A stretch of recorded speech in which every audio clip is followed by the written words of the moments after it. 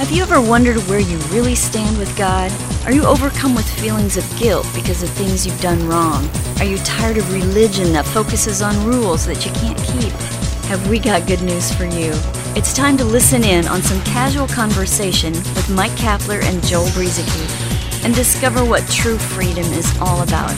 This is Growing in Grace. Here we are again for Growing in Grace, the podcast. With the Cap, I'm Mike Kapler, the Breeze Man, Joel Brueseke, right over there on the other side. And we're glad that you have joined us yet once again as we try to just make life a little bit easier for you here with Growing in Grace. How's it going, Joel? Yes, going really well over here. Jesus said, "My yoke is easy and my burden is light," and yet there are many in the church today who are carrying heavy loads and heavy burdens, all in the name of Jesus, all in the name of Christianity. And we're here to hopefully lighten the load, help you to lighten the load. Jesus said that you'll know the truth, and the truth will set you free. So, is that your experience in your Christian life? Being free, being not heavy laden, having rest? Well, if that's not your experience, if rest, and of course, this life does throw many things at us. Of course, we have stuff coming at us from the left and the right and up and down and everywhere. There's stuff that comes at us in this life. But he said that even so, be of good cheer because he has overcome the world. But we're talking about religion and legalism. You can be free from all of that and rest in your relationship with Christ. So hopefully that's your experience. And again, if not, keep on listening. We're going to try to help with that. We will. And recently the subject has come up, and it's been a little while since we really spent a significant amount of time on this subject, although we've been around the subject a little bit during the Sermon on the Mount. But the subject is the Lord's Prayer, as it's referred to, from Matthew 6 in the middle of the Sermon on the Mount. It's also found in Luke, but we'll largely probably be using Matthew as the text here. But this is one of those things, Joel, that religion has embraced in a way that perhaps has been completely misunderstood. There are some things we're going to say here, and I want you to stick with us, hopefully. This I don't know if this will take several programs. I have no idea. But I hope you'll stick with us because there's some real context here, and there's some great stuff for us to bring out in relation to the Lord's Prayer. For example, you're going to hear us say something like, this was not a prayer for believers in the New Covenant. It was an Old Covenant prayer meant for those to whom Jesus was speaking to at the time, Jewish people stuck in the first covenant with the law and the commandments. But that doesn't mean that we can't learn from this prayer that Jesus gave. But it's really not meant for us. And so we're going to get into some of this here, perhaps over the next several programs. I think maybe some context, Joel, just to get the ball rolling here. Maybe you can call it the snowball. There's a lot of snow out there. It might get pretty big. But I think maybe a place to get started with just a little bit of context, just keeping in mind the Sermon on the Mount was 3 chapters long, pretty much, Matthew 5, 6, and 7. And throughout Matthew chapter 5, Jesus is hammering the law to these Jewish people in that first covenant. He was showing them their inability to keep it. And he summarized it at the end of the 5th chapter of Matthew, everything that he had said in that chapter. And there was some heavy stuff there, some disappointing stuff for the Israelites to hear, frankly. But he summed it up with, "You shall be perfect." That was the requirement. If you're going to attain to righteousness through the works of the law and commandments, you need to be perfect as your Father in heaven is perfect. Was that good news for the hearers? Of course it wasn't. Who could meet that standard? Well, of course, only Jesus could. And so the prayer comes just shortly after that within the same sermon. So I'm just kind of laying a little groundwork here. Yeah, that is good. The context is needed because if we just jump into this and say, this was not a new covenant prayer, this is, because people think, it's the words of Jesus. And so aren't the words of Jesus words that we're supposed to follow? If he said it, Jesus is our Savior. He's our Lord. Aren't these words that we're supposed to follow? And so I think it is good to lay this little bit of groundwork. Now, of course, in the past on our podcast, we've spent a lot more time on things other than the Lord's Prayer, talking about the words of Jesus. I recommend, if you want to, about a year ago, maybe just a little bit less than a year ago, we did a series called Why Jesus Taught Two Covenants, and you'll hear a lot of that. So go to the growingingrace.org website and search for Why Jesus Taught Two Covenants. You'll find our 20-part series on that, and that will give you a whole lot more context than what we'll give you today. But that I'd really recommend doing that, because there is so much that Jesus said. He was, as Paul said, Jesus was born of a woman, born under the law, to redeem those who were under the law. That's a verse that I used to glance over because I really didn't get it, but then I realized and I understood that Jesus, at first, he came with a ministry to those who were under the law.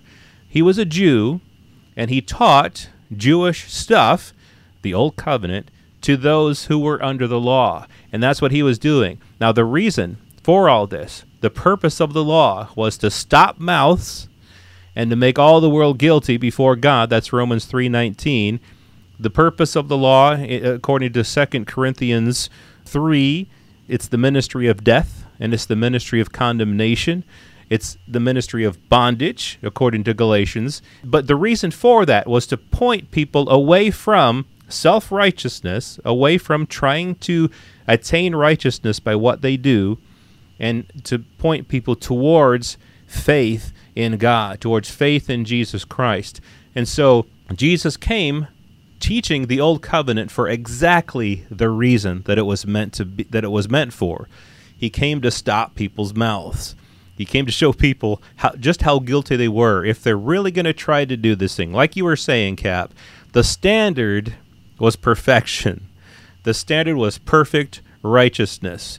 And if you can't do that, you're out.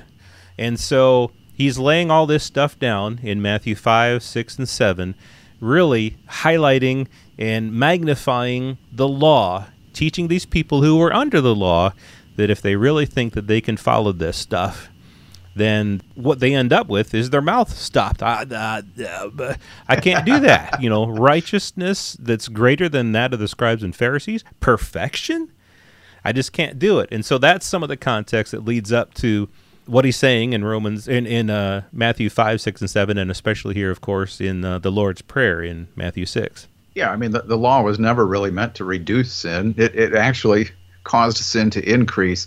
And so their boasting days were over as their mouths were closed, quite different from many who tried to abide in the works of the law, and they would brag about it. They would give it their best shot.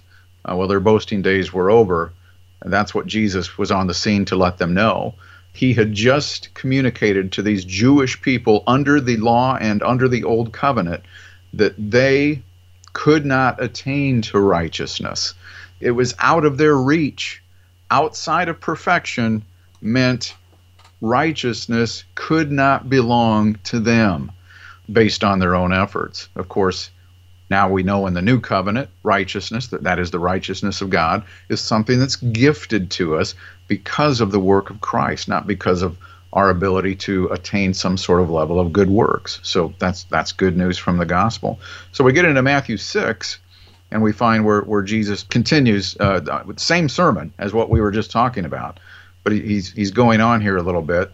And let me just jump in here somewhere, Joel. How much time do we have left anyway? About 4 minutes on this Okay, one. I just want to know how far I can get in here before we get cut off. Okay, Matthew 6, verse 7 and 8. Yeah, we get a hard break coming up in 4 minutes. That's radio talk for you. Heartbreak. Yeah, you've been watching too much cable TV. When you are praying, do not use, and I'm going from the NASB here, do not use meaningless repetition as the Gentiles do, for they suppose that they will be heard from their many words. So do not be like them, for your Father knows what you need before you ask him. So this is one of those, Joel, where religion has really skipped over this. Avoiding meaningless repetition as the Gentiles do. Another translation says empty phrases. You'll find some different things there. But And so you can almost, I don't know how many Seinfeld fans there are out there, Joel, but what this reminds me of is a Seinfeld. And that's where George Costanza, who is balding, was going to put on a toupee, make it look like he had hair, and he was going to end up getting set up with a woman who, ironically, was bald and also wore a toupee. Well, when he found this out, he wasn't too crazy about her. So Elaine comes over to George and says, "Do you see the irony here?" And he says, "What do you mean?" I don't want to date a bald woman. And she says, "Well," and she puts her hands around her mouth, cups her hands around her mouth and says, "You're bald." Well, with this Gentile thing, Jesus said to the Jews, don't be like the Gentiles, repeating prayers over and over again. They think they'll be heard because of that. So for those of you listening who haven't been born of the Jewish race, I'm going to cup my hands around my mouth right now, and I'm going to say, "You're a Gentile." Perfect. Who do we think Jesus is talking to here? It's not us. He's telling them, don't be like the Gentiles. He did that back in the previous chapter too. So what is it we Gentiles have done with this prayer in the Christian church world? We repeat it over and over and over again. And we keep repeating it. And we sound like monotone robots when we do it, because there's no life in just reading a script when you're communicating with somebody. So yeah, this is what we've done. We repeat the prayer over and over and over again. So we Gentiles today, we're doing the same thing Gentiles did back then, and it's the very thing Jesus said not to do. Mm-hmm. There must be something in the water, because you're the second person that's used the Seinfeld thing for me today. and an example from Seinfeld. Don't have time to get into that other one, but it was funny. But as we wrap up, and yes, next week we'll get more into this as we lay this foundation this week on leading up to the Lord's Prayer. But just before what you were reading there, something I noticed here, Matthew 6, verse 5, "And when you pray, you shall not be like the hypocrites, for they love to pray, standing in the synagogues and on the corners of the streets, that they may be seen by men. Assuredly, I say to you, they had their reward. But you, when you pray, go into your room, and when you have shut your door, pray to your Father who is in the secret place, and your Father who sees in secret will reward you openly." And then he gets into this, what we call the Lord's Prayer. And yet, like you say, we're here repeating this thing in churches week after week after week, when he had just got done saying, go and pray this thing in private. But still, your point is even bigger than my point, is that this wasn't even for us. People say, the Lord taught us to pray, saying, and then everybody repeats, "Our Father who art in heaven." No, the Lord did not teach us, Gentiles, to pray this. This was indeed something that he was teaching his fellow Jews to pray, and it had a specific purpose, and there was a time during which this was their prayer. We'll get more into that and some other things about the Lord's Prayer next week, right here on Growing in Grace.